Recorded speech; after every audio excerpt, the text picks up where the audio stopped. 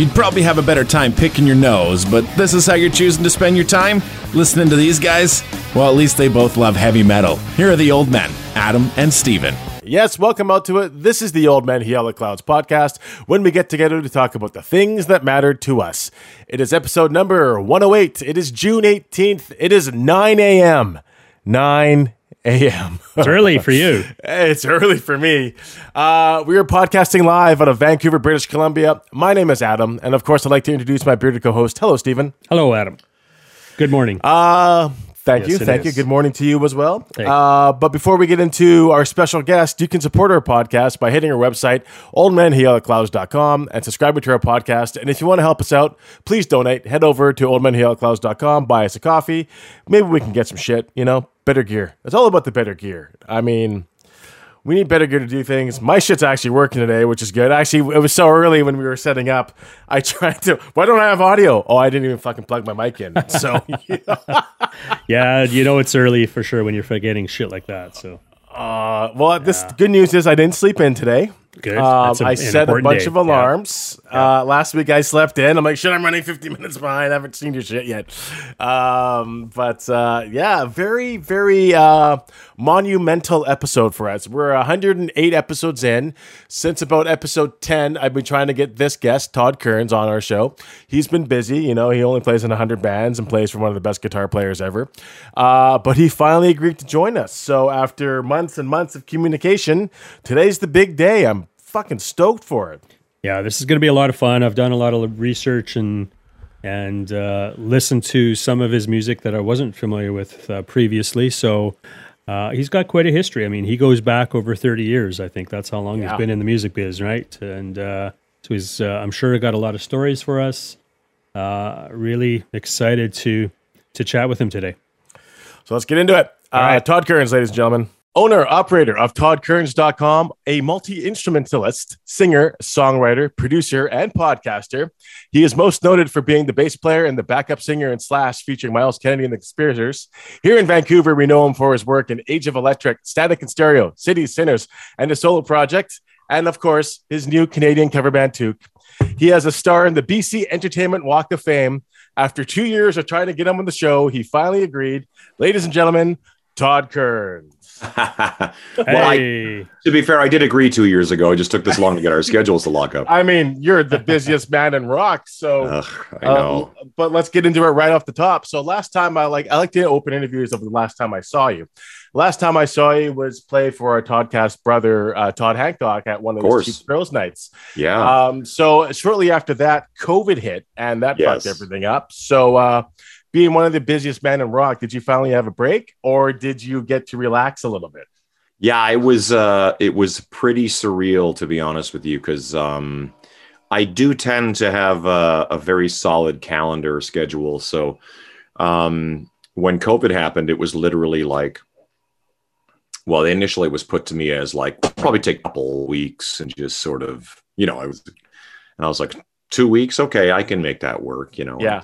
And it's sort of Tiger King and whatever the hell else was going on at the time.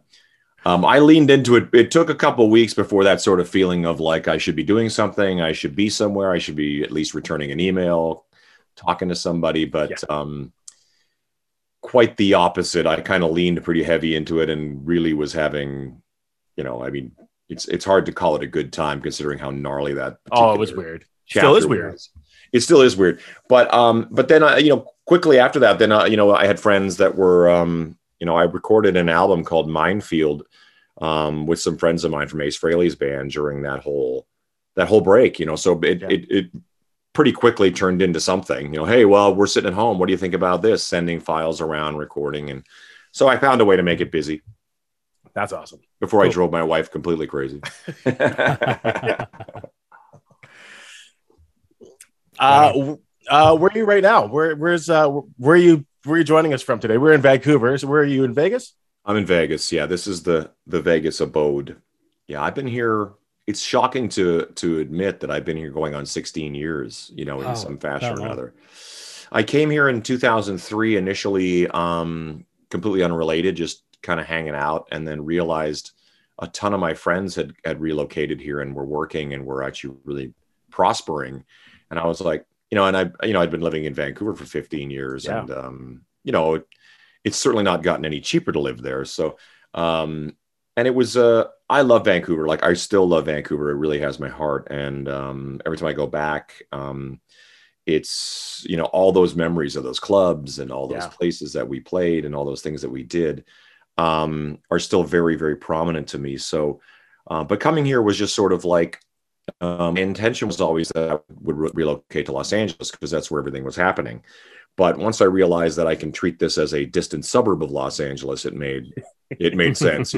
Financially, it made sense, and it's been really good to me. Honestly, it really has as well. I mean, it's been a little strange. There's a Neil Diamond song, "I Am I Said," where he says he just makes the parables between New York and LA, being a New York guy who's living in LA. And there's a great line where he says, LA's fine, but it ain't home. New York's home, but it ain't mine no more. And there was definitely that experience where, I would fly back to Vancouver and it'd be like, oh, thank God I'm home. And then slowly it became there was a weird chapter where neither were home. Like, I was just this kind of like nomad, And then I remember flying into Vegas a couple of times and going like, oh, it's good to be home. Just kind of thinking like, well, that's weird. And now it is, in a weird way, when you travel as much as I do, it's sort of, oh yeah, shit. Just there's a lot of weirdly familiar places. I get to Los Angeles and I get to places like London, England, and I go like, wow, I can't wait to go to that coffee shop I love or whatever it is. It's it's a very interesting, because I have a lot of friends who don't travel at all and they would never. It's not for them at all. Yeah. Yeah. Do you find a difference between playing a show in Vegas and playing a show in Vancouver, or are they kind of the same thing now? Is a show a show? How does that work? Is the difference between a hometown show? Like, what do you consider home now? I think they sound about like from that, what you just said, they sound about the same. So is that a hometown show? Do you enjoy playing a show either or? Yeah. I mean, they're both, obviously every city, every country has a different live experience, like the way people react. Some places are more reserved. Some places are, South America is bananas, you know what I mean? It's no, it's always, I love playing music. I'm playing in this show right now in Vegas called Raiding the Rock Vault, and it's guys from all these different guys from Dio and guys from all kinds of different bands. Blas Elias from Slaughter playing drums, and and it's all these like friends of mine here in Vegas, so they kind of put it together, and people are like, like some of my friends are like, don't you just want to go home and like chill? And I go, I do. I mean, I chill, and it's like I go in to play for 2 hours a night with some friends of mine, and it's a blast. It's kind of like being on stage and playing music and all that it's not a job. It's like, it's really nice. Like it is and it isn't. I mean, a friend of mine says it best when he says, the 2 hours or 90 minutes on stage, I would do that for free. It's all the other stuff you got to pay me for. No, that's it. Like the business behind it and the running the websites and all the promotion and everything behind that. I mean, I guess I'm assuming recording an album is the same kind of feeling. You go in there with your buddies, creating music and stuff. I think that's probably one of the funnest part. And then playing on stage, sharing what you created is probably even better than that. Is that pretty much about right? Absolutely. I mean, I've always been very much, I would argue that I like being on stage more than the actual recording of records and stuff like that, though that is a very close second. Like the idea of writing and recording and creating is such a wonderful thing. But I'm not going to lie. It's like, I love playing music. It's like, I love the act of being, sharing in that celebration, as it were, with just, a bunch of people and having a good time, especially now, like since post-COVID, although we're still in the middle of COVID, we like to call it post-COVID. I find that, people are hungry for entertainment, for sure. And just hungry to get out and let their hair down, have a good time. I think that we saw it on the Slash tour that we did, and it was quite joyous. And people would say things to us like, you guys are playing better than you've ever played. And I'd be like, I don't know if we are, or maybe just people's like heightened sort of like excitement about everything was really adding to that. So I just think that, people are like, and I'm seeing it now here in Vegas when we go and play our local shows and whatnot, people are just really excited to be out, and thank God this is back, because this show that we're doing here in Vegas has been closed for 2.5 years, something like that. So now it's reopened, and it's like, it's embraced. So it's been exciting. It's been fun. Speaking of Vegas, I'm coming to Vegas in November. Can you recommend any hot places, hot spots, best hole in the wall restaurants, best place to get a mocha? Wait, have you heard of this place, Starbucks? Just kidding. Yeah, I have no endorsement, but right here. Yeah. I'll never forget when I first moved to Vancouver, and you'd go down to like Robson and Thurlow, and you'd be like, "There's a Starbucks across from a Starbucks." Yeah, exactly. And it was like you would hear comedians tell this joke. Like around the world, you would hear comedians say, "I was in Vancouver, Canada, and I came out of a Starbucks, and across the street was a Starbucks." And I would laugh because I go, "He's not really joking. That's 100% a real thing." Vegas is, and honestly, it's constantly. The one thing I always appreciate about Vegas is they're not precious about anything. Like, it's like if you have a favorite, casino or a favorite thing, it may not be here when you come back because they might have imploded it to build something else. Within reason, obviously, I think that it's in a constant state of change. I mean, in the time I've been here, I've seen, the Stardust, the Riviera, the Frontier, all close on the Strip. Resort World's gone up. The whole city center thing with Aria and Cosmopolitan and all that's come up. Hockey arena, football stadium. I mean, it's markedly different. When I'm just driving down the Strip or driving down like the highway or whatever, and I'll be like, it's just there now. Like the Death Star, they call the huge Allegiant Stadium for the Raiders, right? And I'm like, there it is. It's like at the time we were like, where are they going to put this damn thing? They're not small. Football stadiums are gigantic. You're like, there's nowhere to put it, and then it's right there. And then the hockey arena is just, it's just there. Like it's surreal watching this city just change in real time like that. In recommending you stuff, it's kind of like there's no shortage of things to do, see, eat, drink, whatever you feel like doing.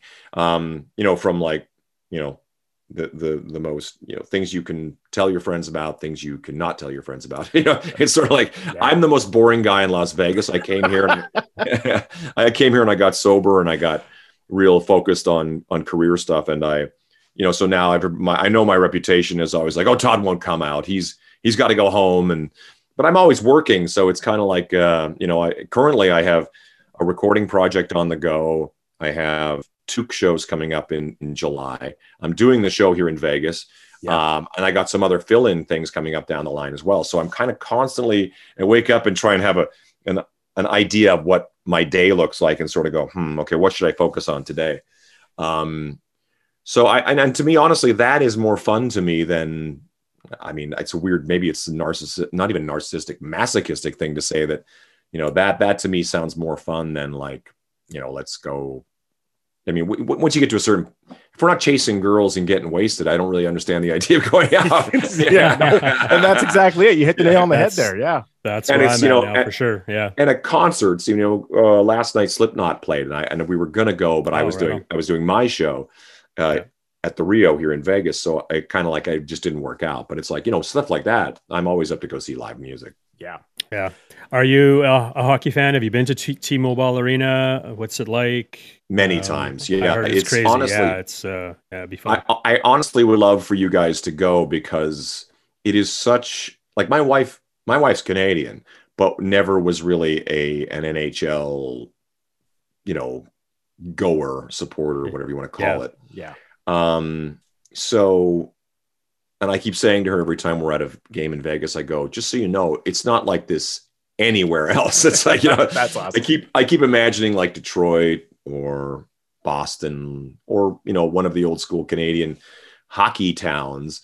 Cause in Vegas, it is an event and they make such a spectacle of it that it is really hard not to get caught up in the thing, and the cool thing as an American, for an American, I mean, it must be just surreal to imagine like there are children growing up in Las Vegas now who want to skate.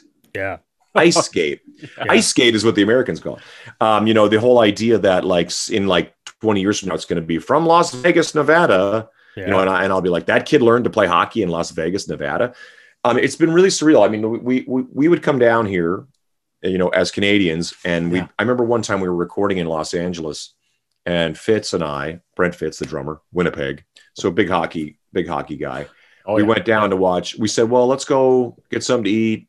let's go to a sports bar so we can watch the playoffs. I don't even remember who was, but LA was in the playoffs. So we thought, well, then we'll just watch that game because we love hockey. And I walk into the sports bar and it's like a million screens and no hockey nowhere. Yeah, I know. It was like soccer. Sucks. I'm like, seriously? I mean, like, Yeah. So I had to go to the dude and I go, like, LA's playing. And he finds, oh, okay. He puts it on in that corner and we just sat there and watched the game. So it's kind of, although I say that, obviously hockey has a huge presence down here. You'd be quite surprised. You're probably not surprised at all because a lot of my friends, guys who grew up in Long Island, guys who grew up even guys who grew up in LA are massively into hockey.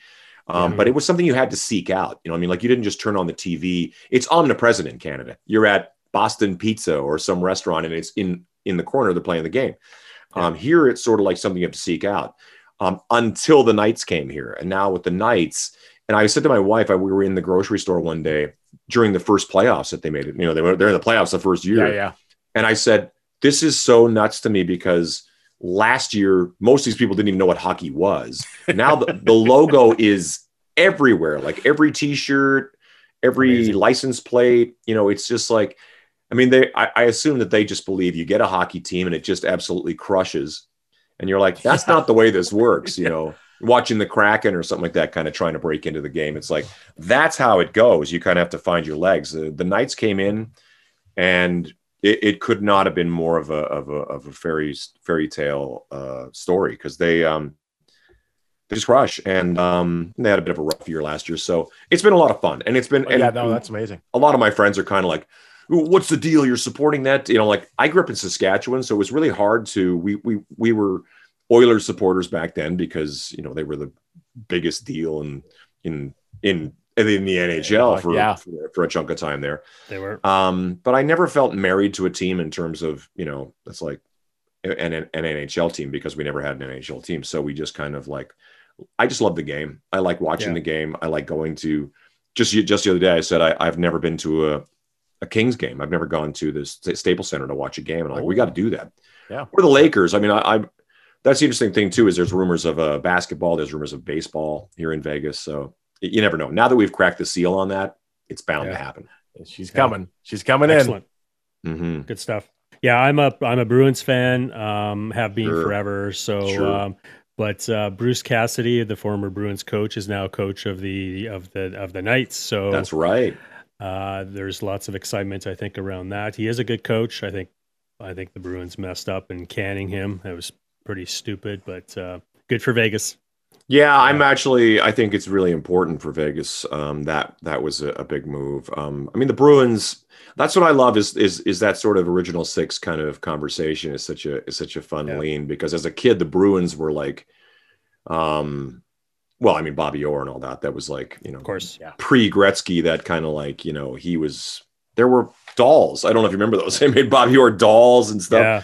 Action figures. That's just, you know. Action figures. How do I not have those? I got a bunch of like I look around my crazy den of junk and I'm like, how do I not have the Bobby Orr junk? Have you looked behind you? Look at all the guitars. Well, like these are the guitars. So some of it's not junk, but there's like giant Batman over there and another Batman over there. All this stuff. Oh, there's a casual Superman lying around. LeBron James is here. Right? It's just stuff. Oh, that's great. Awesome space by the looks of it. It's cool. Yeah. You have to have a little bat cave. Is that a working studio you're in or no? You know, it is, but it's in a very sort of displaced kind of. What I try to do is what I end up getting hired for a lot is my voice. So I'm set up for that. I don't really get too jiggy with the whole.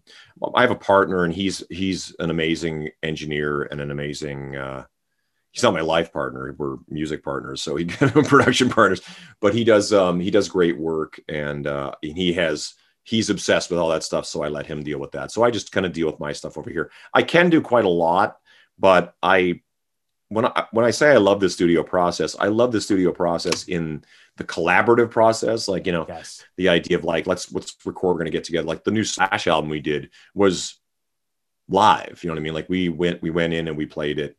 Live off the floor, and it was ridiculous. Frankly, it was kind of like, you know, we set up the amps in the room with the drums and stuff's bleeding everywhere, like it's 1954 or something like that. But it was like But he was like, the producer Dave Cobb, he's just a total maverick when it comes to this kind of stuff. And he's like, hey man, this is the way the first Black Sabbath album would have been recorded. And I go, well, that's a pretty good record. You know, that's pretty good. It's decent. Yeah.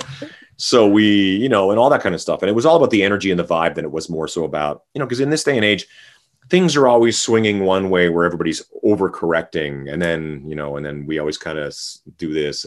And Slash is he's like me. We love the studio, but we don't necessarily think that we have to sit there for, you know, 6 weeks listening to the snare drums. I'm like, are you crazy? Like, yeah, it's like enough already. Let's move on. Yeah. Oh, that's awesome. I mean, I want to talk about Slash, and maybe we just kind of get into that now. Like, what was what was the meeting Slash for the first time? Was that cool? Was he one of your heroes? I mean, he's obviously a hack of a guitar player, but you know, seeing and meeting him live for the first time, we're like, holy shit, the hat's real. Like, what was the first experience of you meeting Slash? You know what's so funny is in 1990 or 91, the Age of Electric went down to Los Angeles and was doing some showcases at like the Whiskey A Go Go and the Roxy. They're both still there. Most of my stories are always like, that club's not there anymore. But those ones are still, and hopefully they'll be there for a long time. And we would go to the Rainbow every night because back in those days, our friends were like, well, now you have to go out and flyer. And I'm like, what? You go out and stand on the strip and you hand out flyers for like a couple weeks before you play. And I go, okay, it just sounded like an excuse to go party. Back then you could party on the strip and never enter a club. Like you would just like stand on the street and it would just be like on, you know what I mean? Like people filing in and out of other clubs. And what else was around back then? Because the Rainbow was still there. Oh, Gazzari's was down there. It's now called One Oak. I think they call it One of a Kind is the name of it doesn't matter. It's not boring. It's not Gazzari's anyway, where Van Halen and all those bands played. So we would go to the Rainbow every night. And back then the Rainbow was like sitting in Metal Edge magazine. You know, this kind of like it would just be every day. You'd be like, whoa, there's so-and-so. And Lemmy was always there. But even back then, Lemmy was always there. We were just sitting at this back booth. We call it the November Rain booth because in the video in November Rain, they're all sitting at that booth. And Slash was sitting in the corner with some girls just hanging out. And he gets up and he comes over, hey, who are you guys? And we're like, what? Like, we're just like these hicks from Saskatchewan. And he sits down with us. He has no recollection of this. He was like, you know, Dean Martin sauced, kind of like hanging out. So he has no memory of that. So it was weird to have met him, and he was really cool to us and really nice. Yeah.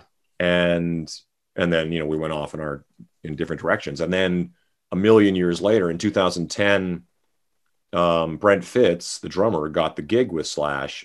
And at the time I wasn't like trying to weasel my way into it. Like, how do I get this gig? It was just sort of like Brent got the gig and he goes, and I don't even know. They had a lineup of guys and it wasn't working out with the one guy. So hey, can you come jam tomorrow? And I go, sure, I'll come jam. It wasn't put to me as an audition. It was a jam. Yeah. But I went down there and it was like, I never left. You know what I mean? Like the Slash was like, okay.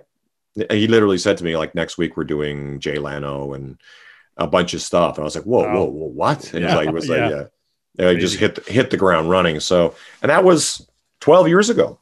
Yeah. It's nuts to consider. Yeah. 4 albums in with Slash. Yes. Plus a bunch of live albums and stuff that kind of came out and DVDs that came out between. But yeah, it's the 4th album. Live with the Roxy and stuff. Which is a fantastic DVD. Oh, thank you. You have a signature guitar and a signature bass made by Prestige. What's the model? Anti-Star 5? Anti-Star and the Anti-Star 6. The Anti-Star 6 is the guitar version, yeah. So neither of which are represented here because they're all in the rehearsal spaces and warehouses that I have to actually utilize them. These are the ones that stay home, I guess. Eddie Van Halen. This one never gets played because I'm not qualified to play Eddie Van Halen. It looks amazing. That's so cool. Is that from Eddie himself or? No, it's the EVH company though. It's like I never met Eddie. I know his son, Wolfie's an amazing guy. Yeah. And what a talent.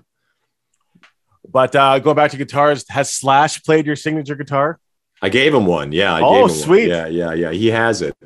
I don't know if he plays it, but his tech one day calls me. He goes, dude, I was just going through the guitars and I found your guitar. This is a nice guitar. I go, thank you. I go, I'm really proud of it. I mean, we did really well with it in 2017. I don't remember what year it was. We released it, and I went over to NAMM, the National Association of Music Merchants, or whatever it's called. Big ass festival, music massive, festival. yeah, massive. Well, not festival, but like gathering for convention of sorts. Yeah. And we got a platinum award from Guitar World magazine. You know, I was a total nerd, dude. Like when I was a kid, all my friends are looking at cars and skateboards, high times, you know? And I'm over there in the corner, like just staring at guitars, like, and you know, so although it's funny because although people assume it's like all about the aesthetics and the look of the guitar, it's like, no, it's so much about like when I go up to play a guitar or a bass, you know, it's sort of like every time you pick something up, you go, I love this about this thing, but this kind of, I would change this and or vice versa, or this or that, or whatever it is. And so when it comes to putting something you're going to put your name on, then you kind of go, well, here's what I would do. And there's still, you know, there's still a million things even now where I kind of, you know, would not necessarily improve upon, but might kind of like think like, let's do another one, but let's do this, you know what I mean? So it's kind of, it was really rewarding to kind of be able to do that, and to get some props for it was really cool.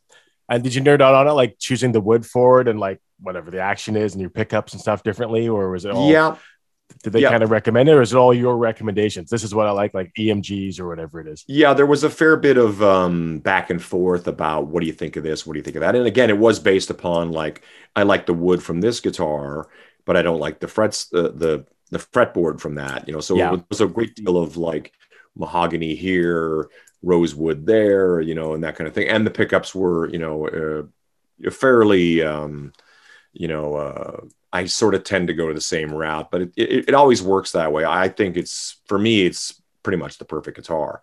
Awesome. And I've had a lot of love, you know, from a lot of people about it. I've been meaning to try and get those guitars to like somebody like Rick Nielsen from Cheap Trick or Billy Gibbons from ZZ Top, because they're such like, they like odd guitars, you know what I mean? Like, and that's the thing is I actually quite like odd guitars like that. That's a non-reverse Firebird over there. You can see it. Oh, hang on. I'm not very good at this. No, that's working. Yeah. There's a Paul Stanley Iceman over there, and then a Flying V beyond that. So I'm always big on like wacky shapes. Yeah. You know, it's kind of, there's another Iceman right behind me, but wow. I like the misfit toys, you know, where my friends were all trying to seek out that perfect Stratocaster. I was like, look at this weird, 80s like reverse headstock crazy paint job thing. I'm going to buy this. Yeah. Weird body types. Do you have any BC Rich guitars? I do. There's actually there's a bass right behind this white. Oh yeah, there it is. Yeah, I see the shape. It's a Warlock. Yeah, I've had a few. A friend of mine is a BC Rich guy, and I'm always sort of. Again, I'm very specific about what I want to get from them. So I've heard a rumor that they might put out a Nicky 6 because he used one on like Shout of the Devil. And if it's that particular bass, I would fall all over myself for it, because as a kid, I loved that bass. Yeah, I'm kind of one of those guys. I've never really met a guitar I didn't like. I mean, there are certainly guitars that I kind of go, it's not for me. That's all right. But if someone gave it to me, I'd be like, Gordie Johnson from Big Sugar once said to me, there's a song in every guitar. He doesn't remember saying this to me now, which I think is even funnier, because it was like one of those sort of justifications to your wife of like, I have 100 guitars. Now I'm going to buy 100 more because there's a song in every one of them. There's a song in every one of them. You're primarily a guitar player, but you play bass for Slash. What do you like playing better? Do you find them different? Do you approach them the same way? Do you approach them differently? Obviously, you're doing different things with bass. You're slapping the bass, keeping the rhythm down, but with guitar, you're more melodic. So do you like playing one over the other, or is it the same kind of idea? Well, it's actually interesting because I actually started on bass, and that's I didn't know a lot of people don't know this, but when they all say like he's playing bass, that's so weird. But I actually started as a bass player. And everybody starts the same way. They pick up an acoustic guitar, learn a few chords. But I got a bass, and especially back then, no one wanted to play bass. It seemed like everybody was going to be a drummer or a guitar player or the singer, all this sort of showboaty type things. And I became a bass player, and then I became a bass player who could sing. So that was kind of, which is all discovered in, as sort of the, who's the least worst singer. The trial and error. Yeah. Exactly. Yeah. Everybody's singing, and then everybody goes, just let Todd sing. And so guys like, I guess Sting or Geddy or whoever, like the idea of playing bass and singing, or Phil Lynott from Thin Lizzy or that kind of stuff. It always seemed kind of cool to me. But when I started to play with my younger brother John in the Age of Electric, he picked up the bass in my absence, like when I went off to do stuff, and he became way better at it than me in a lot of ways. And then he kind of and then we wanted to play together, so it was kind of like, well, I'll just move into the rhythm guitar Paul Stanley position, and then that's sort of what people have sort of seen me as since then, is sort of like lead singer, rhythm guitar guy. So when the Slash thing came up, actually, when I came to Vegas, I was doing a lot of session stuff and a lot of playing, and I was, always doing a lot of bass anyway on recordings and stuff like that. And I always loved playing bass because it really is a different part of your brain. And I have quite a few friends who are bass players and guitar players and can kind of like, but it's something weird about a guitar player. Sometimes will pick up a bass and it doesn't feel right because he's playing like a guitar player. You really have to change your brain to some degree. It's pretty natural for me. I've also never really been interested in being the fastest or the that kind of showy kind of player. I just want to play songs and play in a band and play stuff that complements the song. So I was never really, I'm not showboaty in either department, but I just love the guys like Malcolm Young, kind of guitar playing, and the Keith Richards and the Pete Townsend. Those were the guys. Yeah. Even the Paul Stanley, like that kind of like rhythm guitar playing was always what I thought was really cool, and then with bass players, it's always kind of like more of those pocket guys, and it's more about the bass and the drums, just creating this wall of sound, as it were, as opposed to like, stepping out and bass solo, take one, Throwing it back, anesthesia, pulling teeth. If you're just joining us, we're talking to Todd Kerns. You can find him at toddkerns.com. Steve, I know you got some questions about Saskatchewan, so why don't you get into that?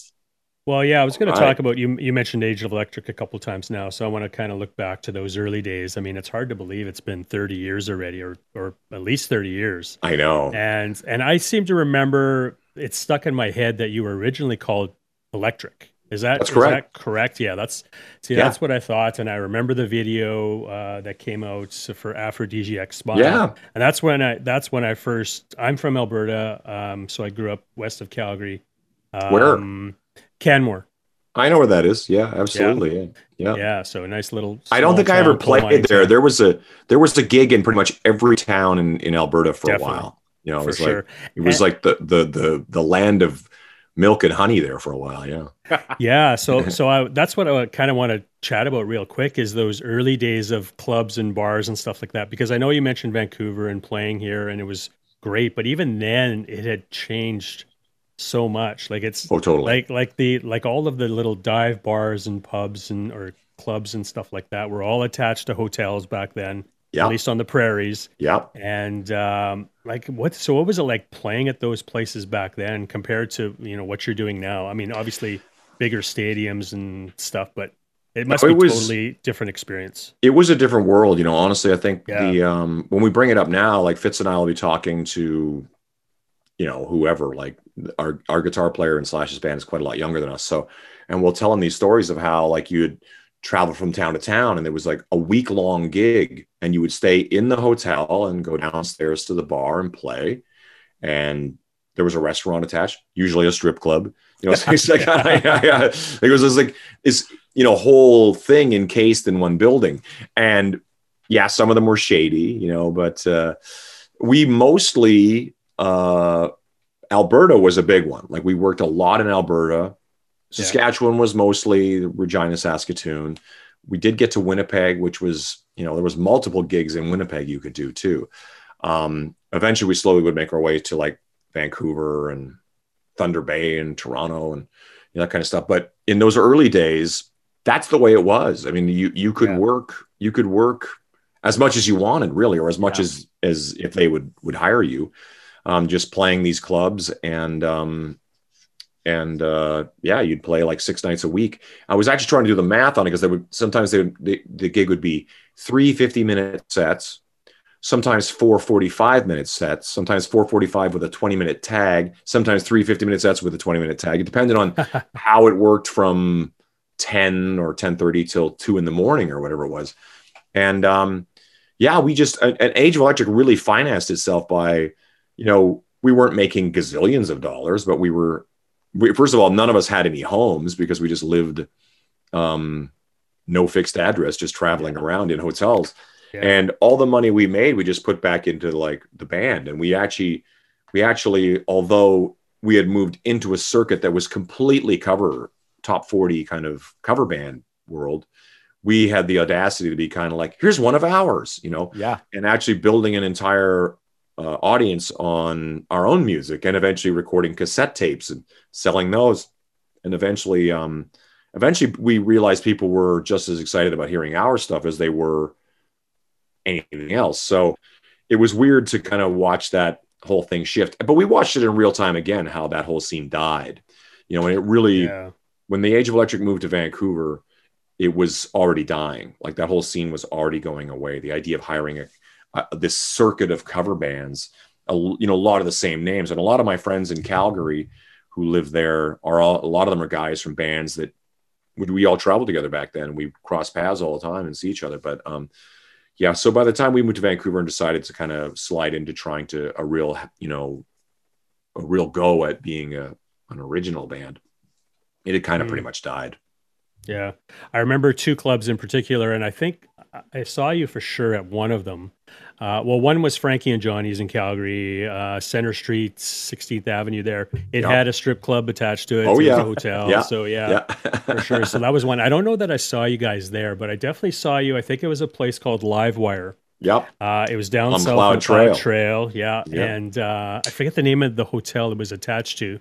The Carriage House. The Carriage House. That's it. Yeah. I was just awesome. there, dude. We played, Took played in Calgary. Oh, right on. And they put us up at the Carriage House, and we were all having these kind of like flashbacks of like, whoa, because it's been That's so hilarious. It's been renovated and it's a million times nicer and all that kind of stuff. So, but we're like where was there was actually a wing of rooms that they would give the band. Like the band stays over here in this kind of area, and the Livewire's not there anymore. So whatever's out back, it looks like it might be just some sort of storage area now or something. But yeah, we spent a lot of time in those buildings, a lot of time. Places like the Livewire, we were pretty much like a house band at the Livewire. And it's such a funny thing to consider, because there was a time where we were just some kids from Saskatchewan who would come out and play, and you hope that these places will have you. You hope they'll get you back. You hope that you can keep this kind of happening. And then you sort of end up being like one of the biggest bands on the circuit. And, it happens fairly gradually. I think we were all pretty good at keeping our egos in check about that kind of stuff. I hope. I'm sure there's opposing stories, but we ended up, and then, like I say, it was a really cool time. And I mean, they're saying that there's a lot of things about it we enjoyed, but then once in a while you'd be in the Pas, Manitoba for a week. They'd send you up there and freezing cold. And oh shit. And but it was part of the circuit. You'd go up and you play, and it was fun. We had a blast. I mean, we really cut our teeth. It's why in a lot of ways I've never really had stage fright, because I was always on stage for 3 sets a night, 4 sets a night. And so when the idea of kind of stepping into the next level of your career, it's kind of like, well, the stage part's easy. The playing music in front of people part's easy. Yeah, it seemed like you had a pretty good following from what I remember. I was there a couple times, I'm sure. One of them might have even been a New Year's Eve show, I think, at Livewire. Yep, I remember that. For sure. Again, I think we did a few of those. I can't remember. Yeah.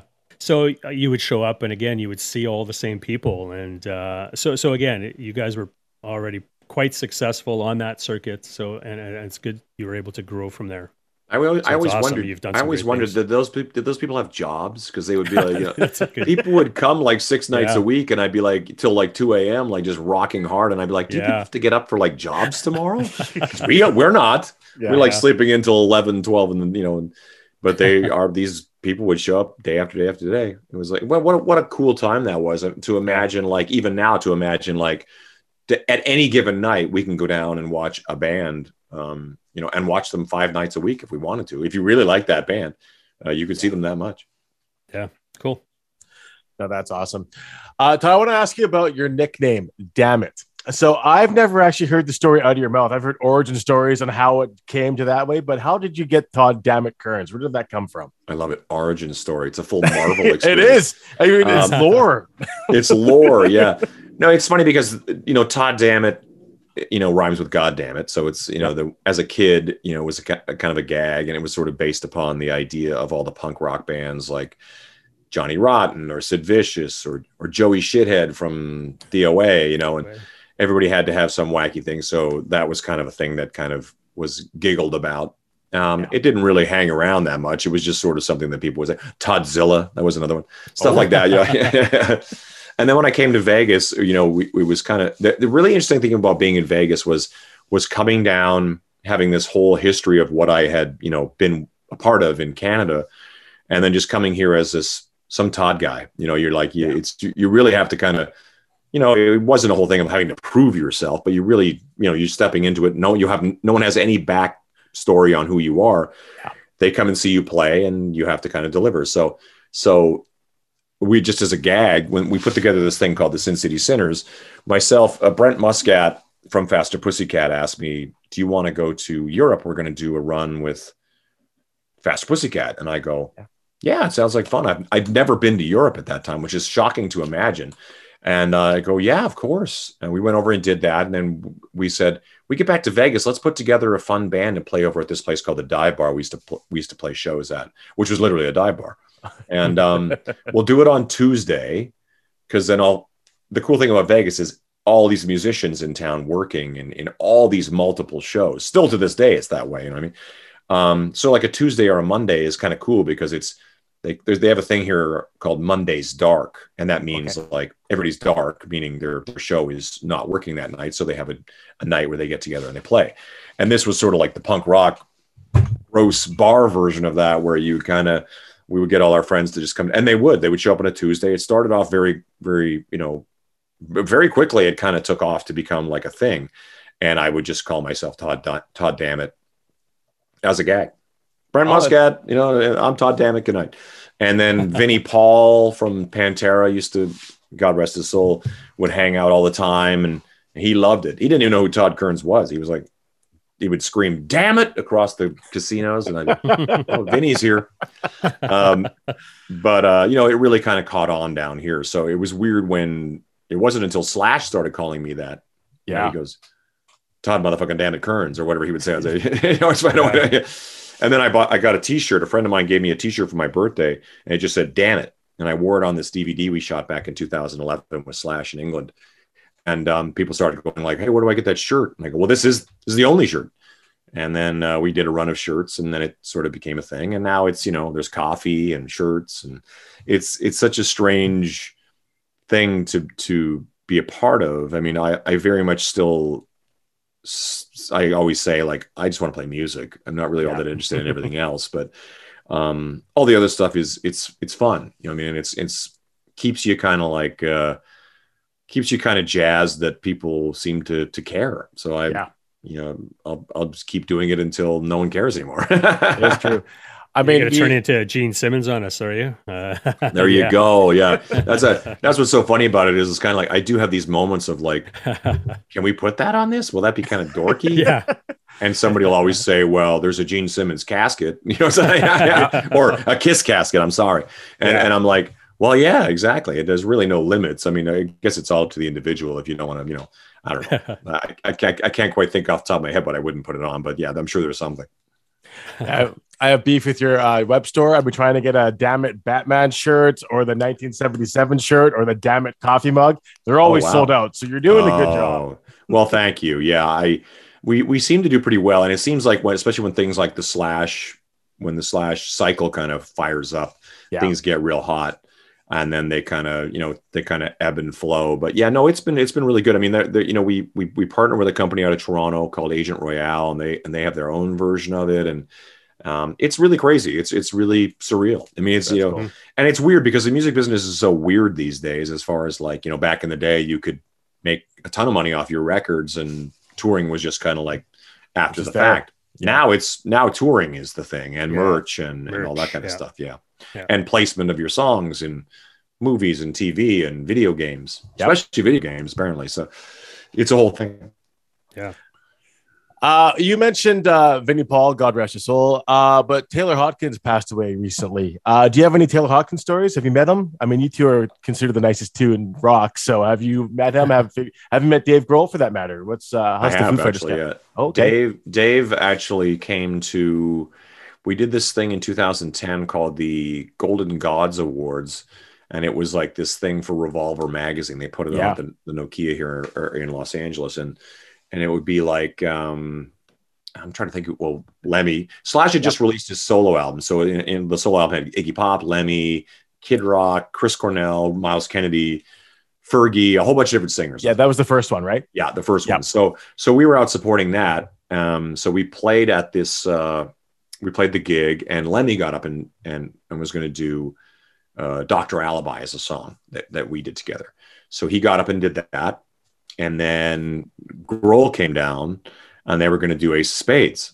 And I was like, that's the coolest thing ever. So Dave hung out all day, and he was the coolest. He was like the coolest guy. I mean, that's really the only time we've hung out with him. We kind of crossed paths in one way or another, but he really is as cool as you think he is. The Taylor story goes a lot deeper because Taylor was the drummer for Sass Jordan. I don't know if you guys ever knew that, but back in the 90s, back in the 90s, Age of Electric was opening a whole tour with Sass, and Taylor was the drummer. And he was lovely. He was young like us, and he loved, I always say specifically, I remember Jane's Addiction, The Police, and Queen were the three bands he just was obsessed with. And he would get up, we would be sound checking, and he would get up and he'd pull the mic stand apart so it was like Freddie Mercury's, and we'd just jam Queen songs, Sweet. And we had a blast. We really hung out a lot together, and then we kept in touch. And then I remember him saying, like, he called me one time and he goes, me and Nick Lashley, the guitar player, are thinking about or trying out for this Canadian girl, Alanis Morissette. And at the time, all we knew was Alanis was like a pop singer, like Debbie Gibson or something. Yeah. So I go, like, the pop singer? I was so confused by it. Like, I probably didn't. I'm sure I probably was like, oh, okay, well, knock yourself out, or good luck with that. But, and then all of a sudden they were coming through Vancouver, and it was like already a big deal, like in the very early stages of it. And then it was like, and then it went on to be gargantuan. Yeah. So we lost track of each other. And then, and then the Foo Fighters and all that kind of stuff. And weirdly enough, not that long ago, a few years back, we were rehearsing, and Taylor has Chevy Metal and a couple things that he does, his fun side bands that he was doing. And he just comes over and he goes, "Hey, I'm Taylor." And I go, "Hey, I'm Todd." And I told him what I just told you. I said, "Yeah, we toured together back in," and he just looks at me like, "That was my first tour ever." I go, "I know, I was there." We were all kids. And he goes like, "Wow." And he kept like going back to, and then he come back over and he go, "Was your brother in the band?" I go, "He was." And he goes, "Wow." He was like, and he goes, "Slash, we went on my very first tour, we were on tour together." And Slash like, kind of like doing whatever, Flash mode, whatever. Then I posted when Taylor passed, I posted a picture of him. We were just jamming because Miles wasn't there yet, so we were just playing. And Taylor jumped up and sang "Night Train" with us. Nice. And we got a picture of us playing with Taylor singing, and I posted Slash featuring Taylor Hawkins and the Conspirators instead of Miles Kennedy. And I remember people being like, "What? Like Taylor's replacing Miles Kennedy?" I go, "Yeah, the drummer for the Foo Fighters is going to be singing our band." It's so silly. But yeah, it was really nice to be able to make that connection again, because I always loved the guy, and it's a real shock. Even now, I mean, we're still, when it came up, like literally we were sitting on the bus driving on this tour. We were driving from one place to the other, and it came up, and we were like, everybody just was shocked. Just so deeply sort of taken aback by how, because he was, just a lovely guy and just an amazing talent, and such a shame. I really hope his family's okay. Yeah, for sure. It's pretty sad. Yep. They're doing these shows now, as you know, and I'm very curious to see, because the Foo Fighters are playing, and I go, what does that mean? With who? Yeah. Yeah, I think Yeah, they he was released playing the. I think they've released the guests, and I can't remember who some of them are. But It's everyone. Geddy Lee and Alex Lifeson I are at know, both that's shows nuts. because there's Stuart London Copeland. and L.A. Yeah. So there's some really cool Wolfgang, guests. Wolfgang Yeah, Van Wolfgang's Halen. that. Yeah. So it'd be cool to see. I'm sure That would be an tickets would be amazing pretty show. expensive, but that'd be Yeah. fun. Yeah, I think so. Yeah. cool. If you're just joining us, we're talking to Todd Kearns. You can find him at toddkearns.com. Todd, I want to talk about Took. Took Sure, is your please. sweet yeah. fucking cover band. And we're talking deep cuts of songs, which is like, it's no Enter Sandmans, it's no whatever it is. But we talk about, you do Ironic by Alanis Morissette. You do Remember by Bryan Adams. I mean, you do, what's the other one I love? Go for a Soda, Kim Mitchell. Like, these are all deep cuts. These are not the classic songs. So you're in it with Brent, who you play with Slash. So what's the difference between playing in this cover band compared to playing to Slash? And, do you enjoy it more? Because they're all the shit you grew up with. You know what I mean? It's such a bizarre thing because we started doing it as a, like there were some charity gigs that were happening that friends of ours were putting on. It was just kind of like, they just wanted to put something together. Can you guys come up and play and jam and whatever? And I was like, yeah, of course. And then I think Brent Fitz had the idea of like, what if we just made it all Canadian music? And I was like, of course. Yeah, that's like, sweet. as soon as he said it, it was like, well, it has to be now.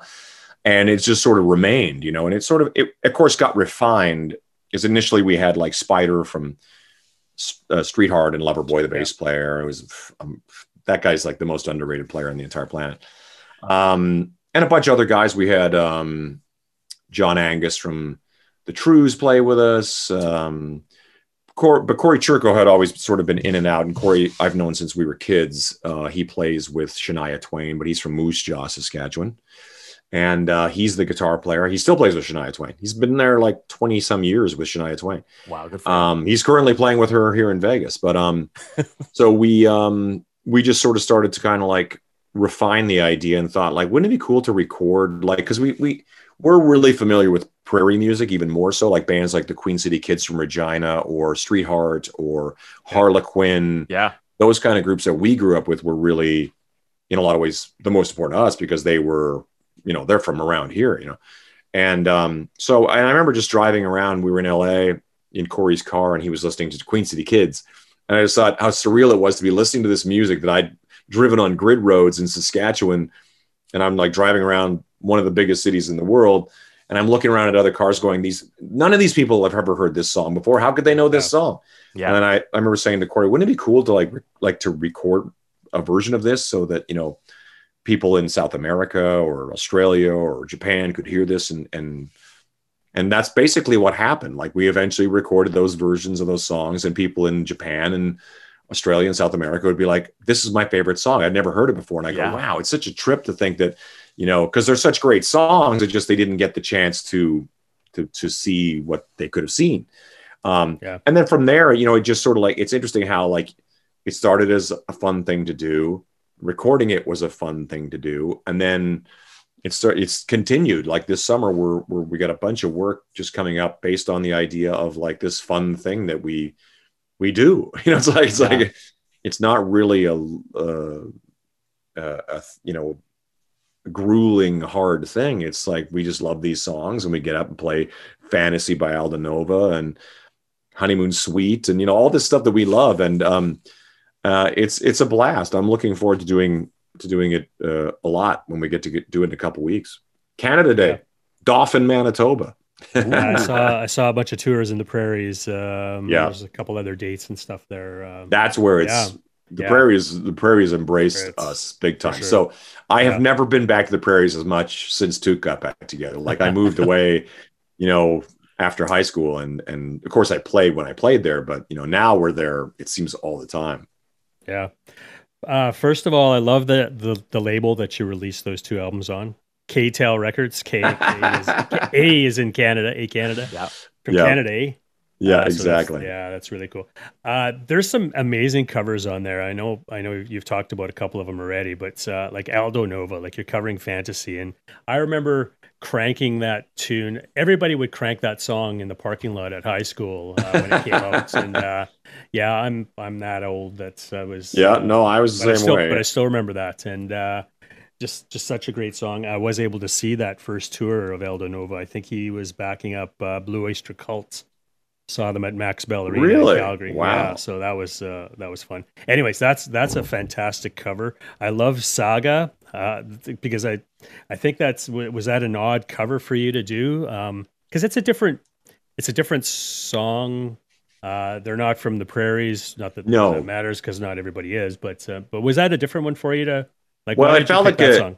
it felt like a good showcase for Corey because Corey's such a monster guitar player. I always loved that Okay. song. You know, it was kind of I don't know. We initially started with just like just everybody had their big list, and we just kind of looked for the things that kind of coincided, you know, and some stuff like, you know, if one guy wasn't really that into it or whatever, it was kind of like, yeah, but I think it'll work, you know. Yeah. I'm not sure how aware Corey was of Crying Over You by Platinum Blonde, but I just kind of thought, I think the girls are going to like that one. We should do that one, you know, Yeah. stuff like that. I just kind of felt like it was fun to kind of really find this weird cross section. Because a friend of mine once pointed out, it's not just regional as in Canadian, it's also like a particular moment in time. Like there's about a 5-year kind of period where we all kind of focus on like, you know, that chunk of songs, you know. I mean, there's always going to be stuff like Roller by April Wine or Working for the Weekend by Loverboy. Those songs are even Go for a Soda to a certain degree. Yeah. Some of those songs, Saga to some degree as well, that will translate far beyond the Canadian borders. You know what I mean? Like where, you know, Rush, obviously stuff like that, people will know. But there's a lot of stuff on those recordings that are like specifically Canadian, and sometimes specifically. But it's also not even specifically Canadian. It's also specifically generational. Like you have to be of a certain age to really know those songs. I mean, I know young kids probably hear Going for a Soda or Go for a Soda in some context, you know, as a kid, but it's all over TikTok. There you go. There you go. Yeah. There's one song in particular that is not on the albums that you recorded or at least released more recently. And that's the Sheriff song, When I'm With You. Like that. I just also amazed that you covered that. It's a big crossover too, that song. Yeah, it's huge. Yeah, for sure. But it's just like you mentioned that now, or you talk to people about who that band was, and nobody would know. And I mean, I remember I don't have them here, but I have their 2 albums. I don't know if they released more than that or not, but I don't think so.